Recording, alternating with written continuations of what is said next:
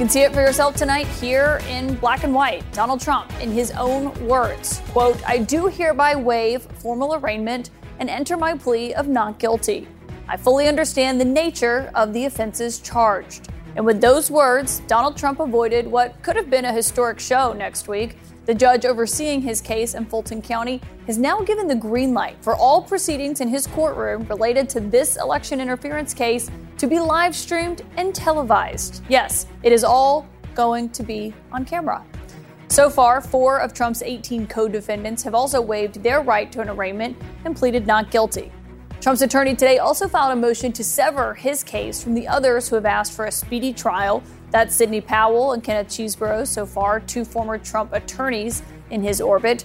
District Attorney Fani Willis still wants all 19 co-defendants to be tried together, though. So we are waiting to see tonight also, any moment a judge could rule on Mark Meadows' motion to move his case to a federal court. Meanwhile, there was this extraordinary moment that also happened in the state of Georgia today as the governor came out speaking about the storm damage that they have seen from Hurricane Idalia, but instead making a point to make clear he is not caving to pressure from Trump or Republicans in his state who want to punish the district attorney. And in Georgia, we will not be engaging in political theater that only inflames the emotions of the moment. We will do what is right. We will uphold our oaths as public servants. And it's my belief that our state will be better off for it. Rare words from the Georgia governor there on this matter, weighing in. Now joining me is Georgia State University Professor of Law, Clark Cunningham. And thank you so much for being here, Professor. I mean, a judge could rule at any time, as I was mentioning a moment ago, on Mark Meadows and what he is trying to do here, move his case to federal court. How likely do you believe it is that he's going to succeed, and how significant will it be if he does? Well, let me talk about the significance first. What could be the most significant result would be if Meadows succeeds in having his part of the case moved to federal court. Former President Trump will immediately say, I get to go to federal court also automatically. And in fact, he will say everybody gets to go to federal court automatically. And that's an issue which is really unsettled in our current legal system, what the answer is to that question. But it's possible that if Meadows wins, everybody goes to federal court. And do you believe that's likely? I think will he win? I think probably not, but it's difficult to say. The judge asked for a briefing on a particular question that he's obviously thinking about. It looks like Judge Jones, after the hearing on Monday, has come to a tentative conclusion that some of what Meadows allegedly did in the indictment probably did not fall within his chief of staff duties and therefore would not be the basis for removal. But maybe some of the things he's accused of did fall within the chief of staff responsibilities. And what he asked both sides to say at 5 o'clock today is what they think should happen if that's the case. Yeah.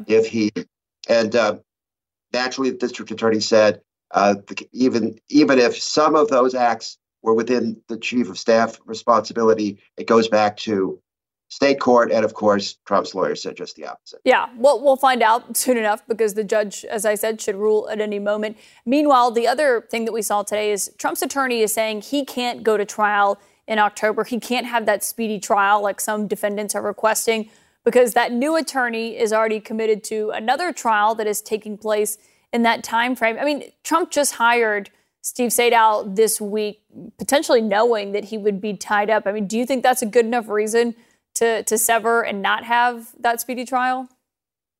I have to tell you, I find this timing very suspicious. So on August 23, Kenneth Chesebro filed his demand for a speedy trial. The next day, former President Trump fired his regular lawyer, Drew Findley, and hired Stephen Sadow, almost certainly knowing that Chesebro was going to go to trial before the end of October. If he also knew that his brand new lawyer couldn't go to trial in September and October, this frankly could be a ploy. He could have switched lawyers just to try to avoid having to go to trial with Chesebro at the end of October. Yeah, I think that's a real possibility. Well, that's a good question. I mean, he just hired him last Thursday. It was the first time they actually met, I was told. Clark, there was also this surreal moment today. I mean, you're in Georgia where Governor Brian Kemp was rejecting calls by some pro-Trump state legislators who want to have a special session where they can investigate the district attorney, Fani Willis, without Governor Kemp's help, because he can single-handedly declare that special session. I mean, do you believe it's all the more unlikely that Trump will be able to derail the prosecution in the way that they were clearly seeking to do if they had gotten their way here? Well, I thought it was very encouraging that Governor Kemp spoke up in the way he did in a public conference. And not only did he say he opposed calling a special session, but he went out of his way to say that based on what he could see at the moment, he didn't see any evidence that district attorney had done anything that would justify her removal. That was an important statement for him to make, and I think a rule of law kind of statement to make. It was a good thing. Yeah, and also notable given he was the one who introduced that new law about potentially punishing prosecutors who don't do their jobs. Clark Cunningham, thank you for your time tonight. Pleasure to be with you. And here to further break down the legal issues, and trust me, there are many, Temidayo Aganga-Williams, former senior investigative counsel for the January 6th committee, and Ellie Honig, former assistant U.S. attorney for the Southern District of New York. Temidayo, as of right now, Fani Willis is saying she still wants everyone to be tried together, but very clearly there are two defendants who are trying to do it on a faster basis. How do you think this plays out with Trump fighting that and saying, I do want to sever my case. I don't want to go to trial in October? I think these 19 folks are not going to go to trial together. I think that's incredibly unlikely. I think there's going to be some kind of break here as more folks are filing for their own motions to sever. And then the court will have to decide what that looks like. Because, I mean, frankly, I think Fani Willis may have her cake and eat it too to some degree. She's had a posture that's been aggressive and assertive to all the defendants. But I think practically 19 defendants is just a monster that is not feasible. So I think she gets to maintain the posture frankly, of strength that she's had thus far, and may get the benefit of having this case broken down in a way that's going to be digestible and actually able to efficiently and persuasively prosecute. Yeah, well, I mean, Ray Smith, though, is kind of arguing that he is another defendant here. He's pleaded not guilty, and he is asking the judge to divide them into manageable groups for trial. I mean, is that how would you decide who goes in which group? It's a great question. And with 19 defendants, it's incredibly complicated to figure that out. But one thing that's really important to understand, the speedy trial right is owned by the defendant. It is not owned by the prosecution. And so if there are defendants, as we have here, Cheeseborough and Powell, who want to go early, they get to go early under Georgia law.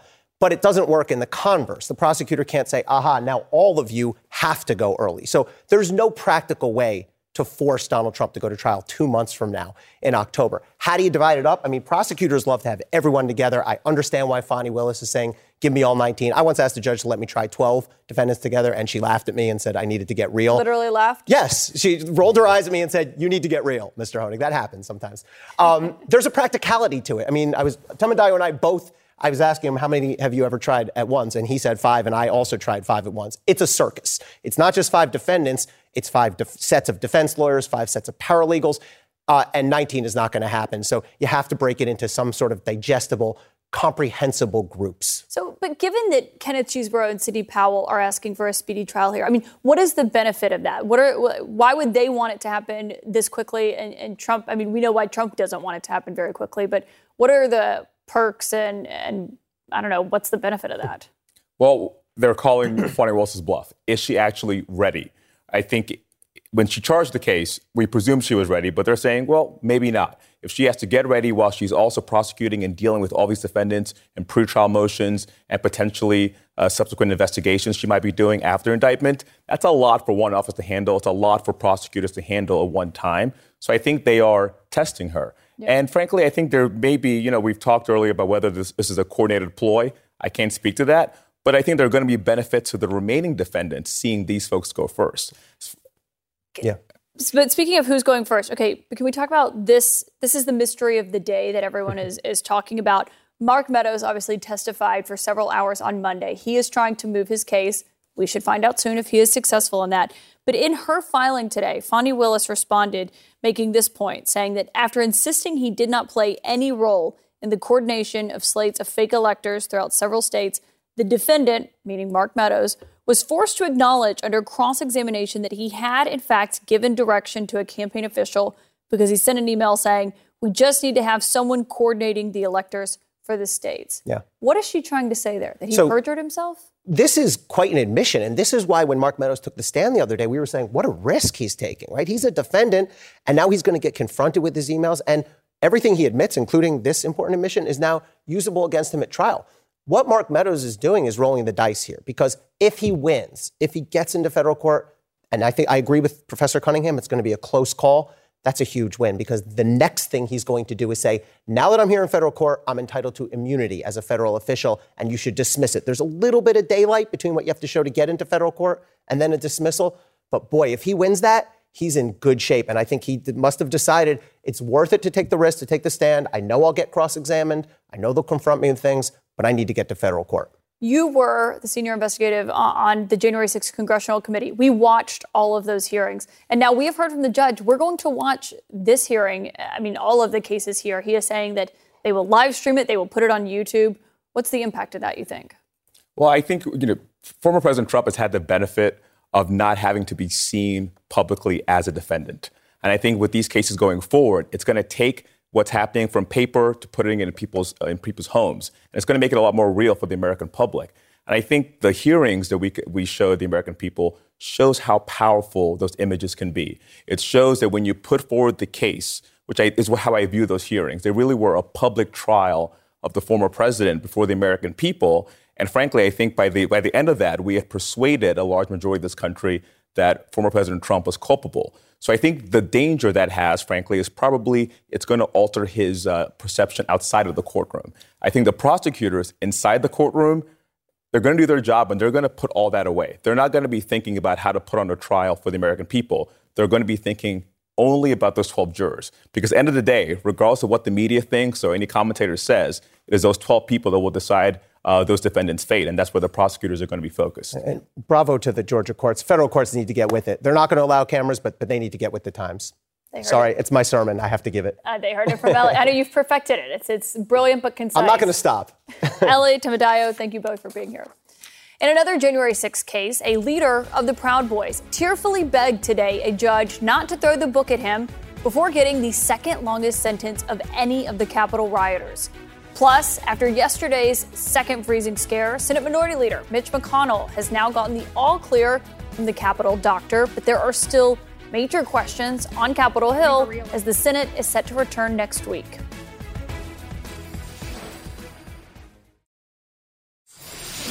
Two leaders of the Proud Boys were sentenced today. Joe Biggs to 17 years in prison for leading the far-right group's march to the U.S. Capitol on January the 6th. The second, Zachary Rehl, was sentenced to 15 years. Those are among the longest sentences to be handed down to the convicted rioters. In a passionate and sometimes tearful appeal to the judge, Joe Biggs admitted that he, quote, messed up that day and had to be punished, but he asked that he be given a chance to see his daughter grow up, to, in his words, take her to school and pick her up. Rehl, on the other hand, sobbed and said he believed election lies that were spread by politicians, but he said, quote, he's done with politics, done peddling lies for other people who don't care about me. The judge said the actions of Biggs and others on that day, quote, broke our tradition of the peaceful transfer of power. Prosecutors said that Biggs was among those who attacked police on the front line and pushed into the Capitol. Let's go straight to the source tonight with someone who was there that day, former D.C. police officer and CNN's law enforcement analyst, Officer Michael Fanone. Officer Fanone, thank you for being here. I mean, Joe Biggs getting 17 years, Zach Rehl getting 15. Prosecutors wanted basically double that, but do you believe that those are fair sentences?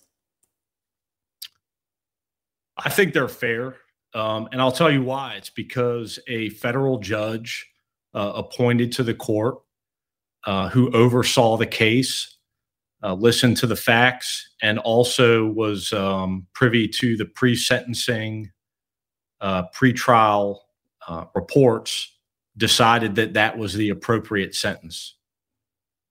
Yeah, I mean, both of them today in court, before they got their sentences, were crying. I mean, they were described as weeping, as sobbing. They were basically begging the judge for leniency. Do you think, though, that they actually regret what they did? To be honest with you, I don't know. I spent 20 years as a police officer in Washington, D.C. I saw a lot of defendants cry before they were sentenced. If I was threatened with any amount of time in prison, I would probably cry as well.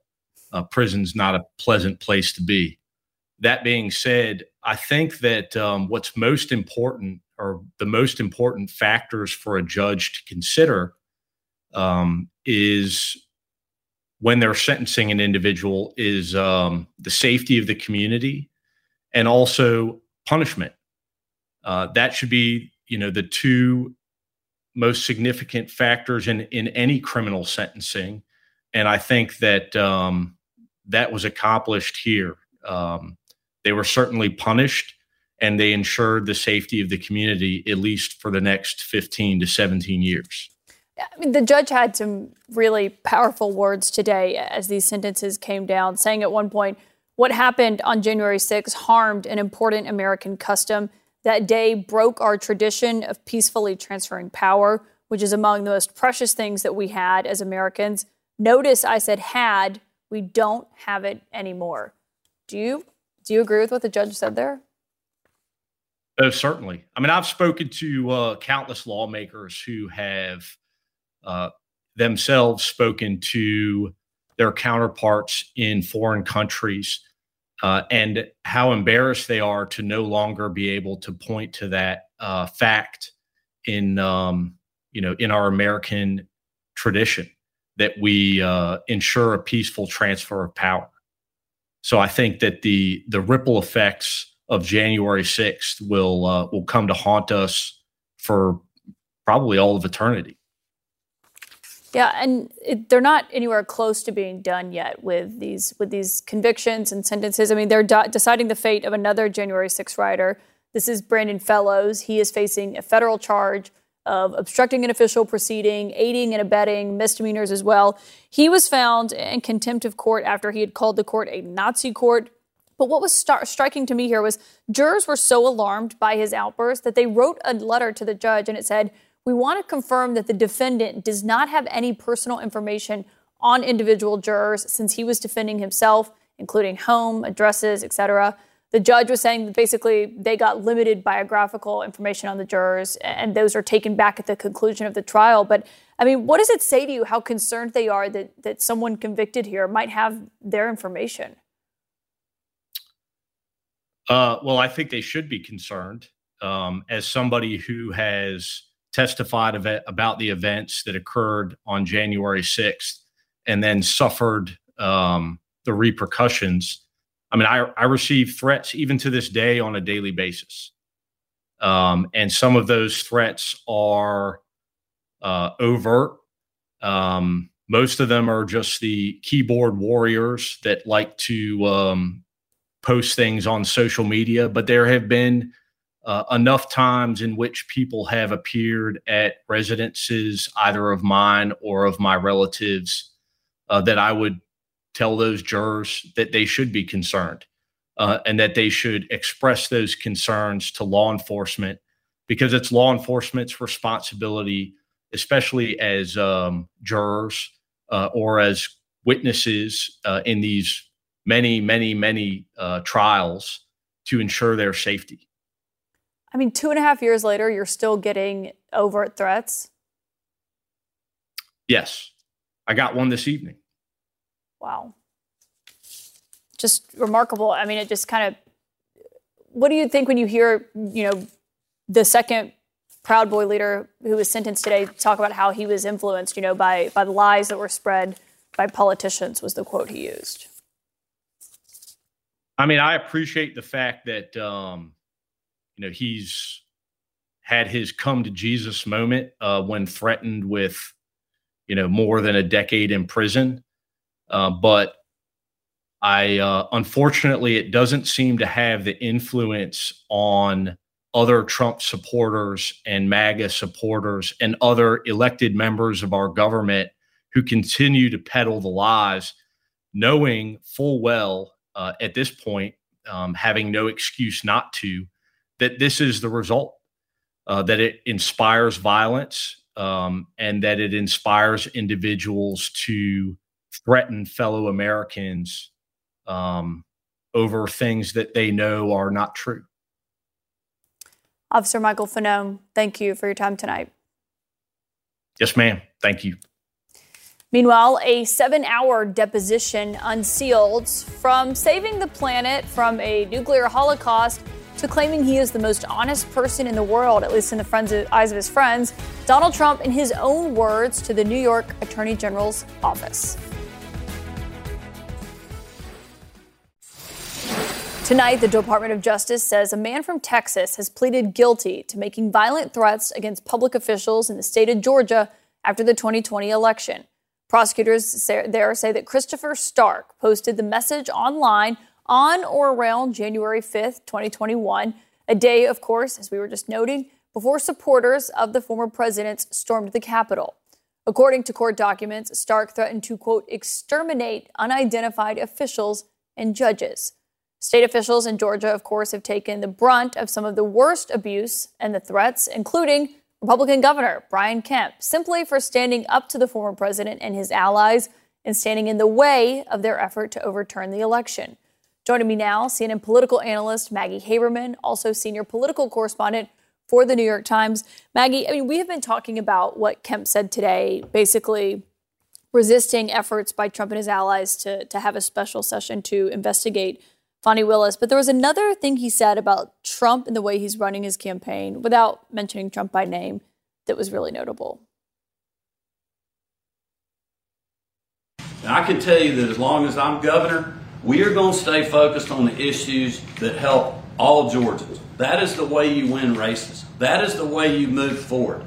Things like cutting taxes, doing $2 billion tax rebates, suspending the gas tax that saved our families and our businesses $1.7 billion, teacher pay raises, law enforcement pay raises, going after street gangs, not focusing on the past or some grifter scam that somebody's doing to help them raise a few dollars into their campaign account. Grifters, scam, I mean... It's subtle, but if you listen closely, you can figure out what he's talking about. That is, so I actually hadn't heard that clip until you just played it. It's really, really striking, and it's striking on a couple of fronts. Kemp is someone, as you know, who not only resisted Donald Trump's efforts to subvert the election results in 2020, he is somebody who has repeatedly pushed back on this over the last 2 years. And he is someone who defeated a Trump attempt to try to take him down in a primary. And so it is meaningful coming from him because he is a Republican who donors are focused on, who some Republican voters are focused on as a future face of the party. The fact that he is zeroing in on Trump's use of his super PAC, which is filled, or was once upon a time, filled with money. Now it doesn't have very much money in it at all. Filled with money that he raised in the days and weeks after the election on his claims that he needed money to combat widespread fraud that he insisted existed, which was never proven and which has been debunked widely. That he is singling that out in such stark terms is quite revealing about where he sees the race right now. Yeah, I mean, there's a lot of buildup there about what Republicans wish they were talking about, but then he calls it, I mean, grifter, scam. And it made me remember of just a few weeks ago, he met with Governor DeSantis. He met with former Vice President Pence. I mean, he's been talking to these 2024 hopefuls quietly, but they've been talking. Yeah, he is looking at an alternative to Donald Trump. Whether he is going to actually do something more, I think remains to be seen. Again, there's two names that keep coming up among donors, and donors are not great predictors, right, of where Republican primary politics are going, as we have seen at least over the last two cycles, 2012 a little bit more so. But you hear Brian Kemp and you hear Glenn Youngkin. And so I think that Brian Kemp has been pretty careful about how he is projecting himself and casting himself, but I do think he wants to be part of a broader conversation about the future of the party. And you see that, as you said, in what he's saying Republicans should be discussing. Yeah.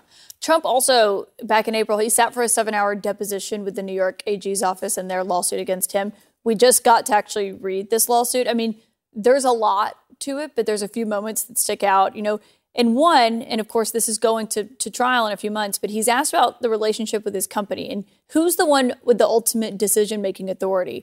And I noticed he said no. And the AG's office asked, who would that be? And he said, my son Eric is much more involved with it than I am. I've been doing other things. And then he said, he's involved in major final decisions, whatever. That was his quote. I mean, when you read that, what do you think he's saying about Eric Trump's responsibility for the decisions they make? Well, look, I think that Eric Trump became, in many ways, the face of the company and the person who was dealing with the company while Trump was in the White House. He would often tell people to talk to Eric. But there was always a question of how much of a remove Trump was putting himself at with the business. I know that my colleagues and I worked on some matters related to that a couple of years back.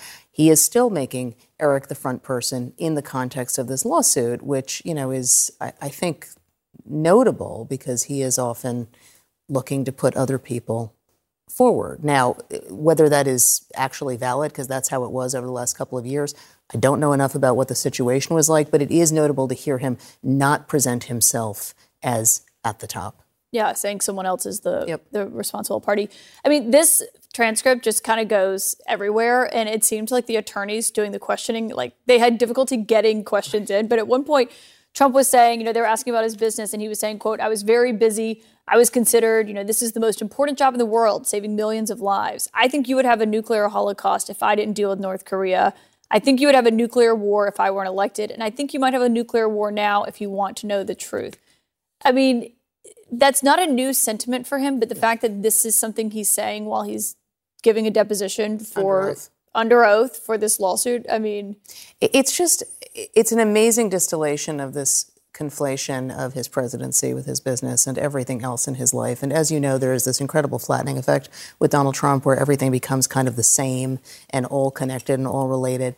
And I think that's what you're seeing there. It is striking because it, among other things, I'm not sure what it has to do with this lawsuit into his company, but he has often projected himself as sort of bigger than what issue is at hand with one of his lawsuits. What I was struck by reading some of the meanderings in this deposition, as you noted, is it reminded me a lot of the transcript of a deposition in a lawsuit he brought unsuccessfully. He lost it against Tim O'Brien, the journalist, for libel 20 years ago, where there was lots of, sort of digressions and discursive talking and boasts and talking about his feelings about his wealth, as if that was really the most significant factor. You look at this transcript and you can see how much he misses the power he had while he was president. That's what stands out to me as he's talking about North Korea. Which he is obviously seeking to reclaim. Maggie Haberman, thank you as always. Thank you. Mitch McConnell got a doctor's note today. He now says he is cleared to return to work after a second public freezing incident. Even President Biden said today that he was not concerned about the health of the Senate Minority Leader and whether he could do his job. But behind the scenes, some Republicans might be. My colleague Manu Raju will join us from Capitol Hill next.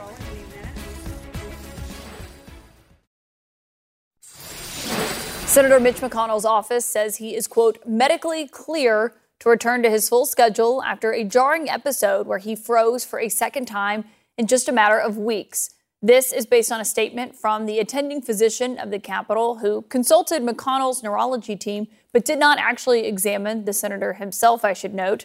There are still many unanswered questions tonight after the 81-year-old froze for nearly 30 seconds on camera, his second episode in just 5 weeks. President Biden himself says that he spoke with McConnell today and that he's doing well. He was his old self on the telephone. It's not at all unusual to have the response that sometimes happens to Mitch when you've had a severe concussion. It's part of the recovery. And so I'm confident he's going to be back to his old self. CNN's chief congressional correspondent, Manu Raju, is on Capitol Hill. Manu, obviously the Senate is coming back on Tuesday from recess. They're all going to be facing questions about this. What are you hearing behind the scenes? Yeah, there are a lot of concerns, and senators, when they come back into session next week, I expect them to be very cautious when addressing these very sensitive health issues involving the Republican leader. Remember, this is an institution in which a majority of members are in their 60s and 70s. A lot of the members have health issues themselves and know what it's like to have the scrutiny on them. The question will be how much information does Senator McConnell reveal to his colleagues when these issues may come up behind closed doors. McConnell is known as someone who has keeps his cards very close to the vest, and he has been very resistant to providing any details about exactly what is going on with his health. The most we got was that very brief statement from a doctor clearing him from work, but really not describing the underlying issues at hand. Though I am expecting, Caitlin, and I'm already hearing increased chatter about what's next after Senator McConnell's tenure atop the Senate GOP conference. He has led this conference for 16 years. He's the longest-serving Senate leader of either party in U.S. history. But there is a growing expectation that this Congress will be his last running the Senate GOP conference. That means that at the end of after the 2024 elections, there will be a leadership election. At that point, there could be successors. And already there's discussion about potentially Senators John Thune, Cornyn, or Barrasso, all potentially vying for that top spot. So that will be the big focus. But for now, Mitch McConnell hanging on at least for another year. Galen. Manu Raju, thank you for that reporting. Perspective now from CNN political commentator and former Biden White House communications director, Kate Bedingfield. Also, CNN's senior political commentator, Scott Jennings. Scott, of course, you are also Mitch McConnell's senior advisor, and I know you saw him yesterday. You've known him your whole life. How was he when you saw him yesterday?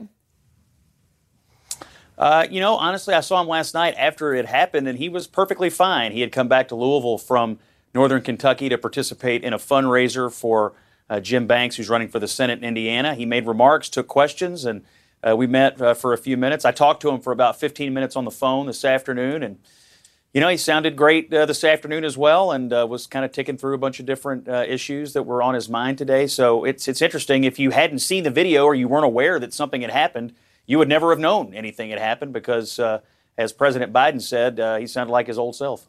But Scott, just to quickly follow up on that, his office said that he paused due to lightheadedness. But, the video, you see, it's much more than a pause. Had you ever heard any questions behind the scenes from other people about concerns about how he's doing?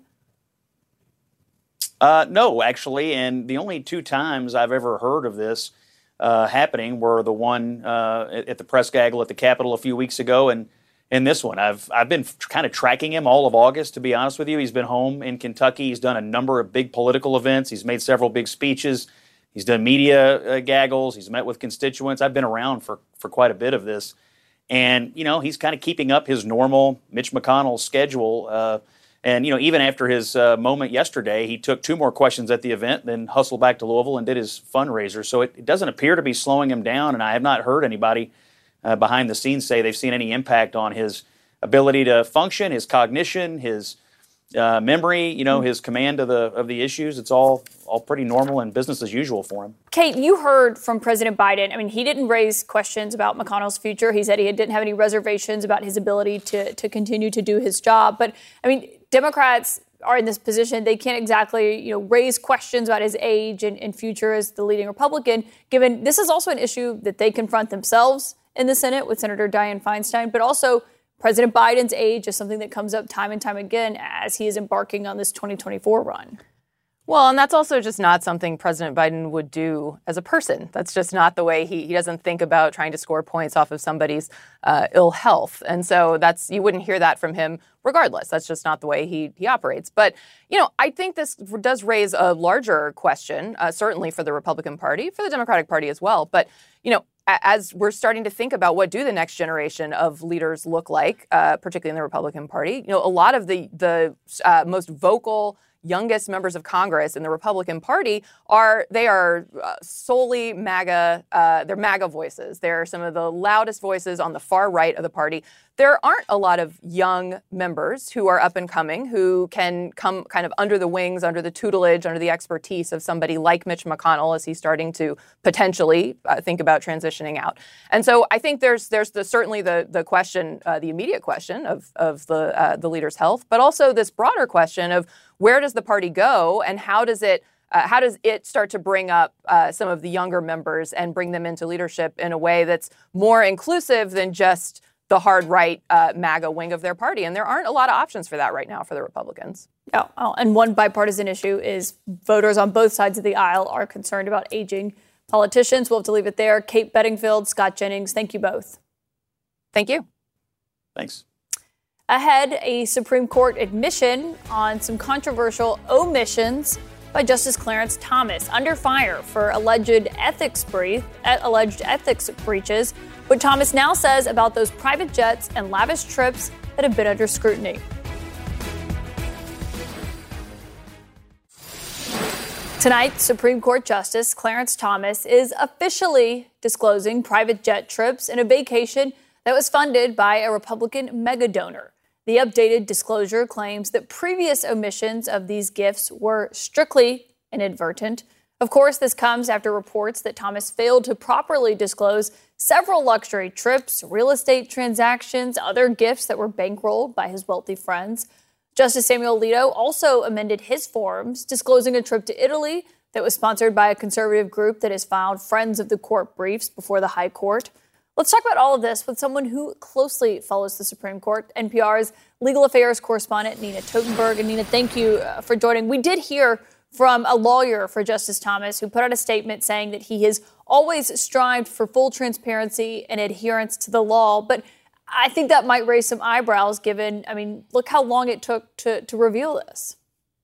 Well, we've seen a plethora of stories in the last year from ProPublica and other news organizations about the justice's benefactors, people who have given him plush vacations, help in a loan secured to fund a big fancy RV.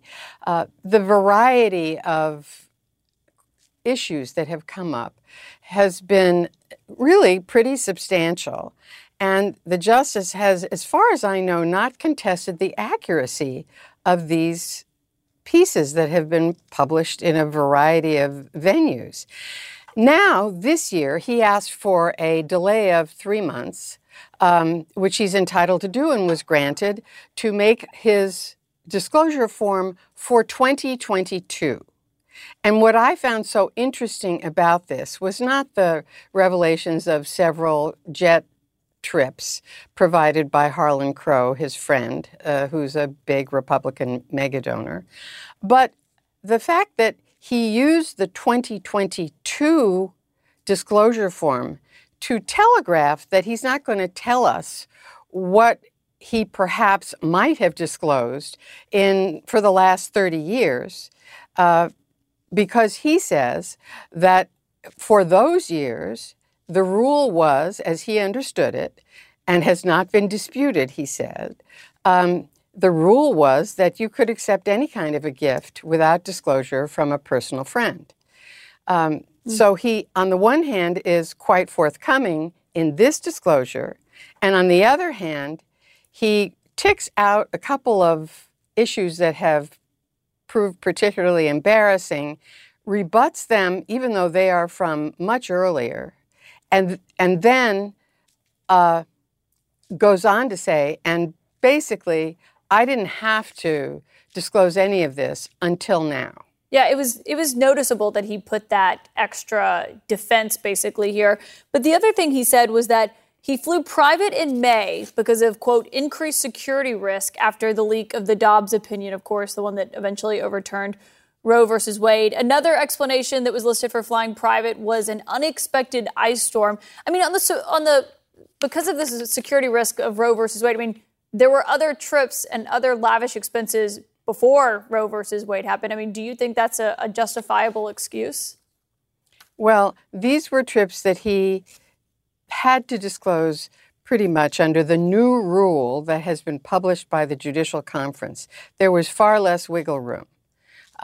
So without the wiggle room, he did have to disclose them. So he gave the reasons why he said he took these flights from Harlan Crow that were provided by Harlan Crow on his private jet. There are, I hesitate to say, only 3 of them. One of them was for a vacation to Harlan Crow's estate, and the other 2 were when he was going to give a talk in Texas and then had to go home because of the ice storm, and then when it was rescheduled, he went round trip, only this time the reason he gave was different. A lot of questions still here tonight. Maybe we won't get some answers. Nina Totenberg, thank you for joining us. Thank you for having me. Thank you so much for joining us tonight. CNN Primetime with Abby Phillips starts right now. I'm Dr. Sanjay Gupta, host of the Chasing Life podcast. In honor of our 10th season, we want to hear from you. Leave us a message at 470-396-0832 and tell us how you chase life. It could be used on an upcoming episode.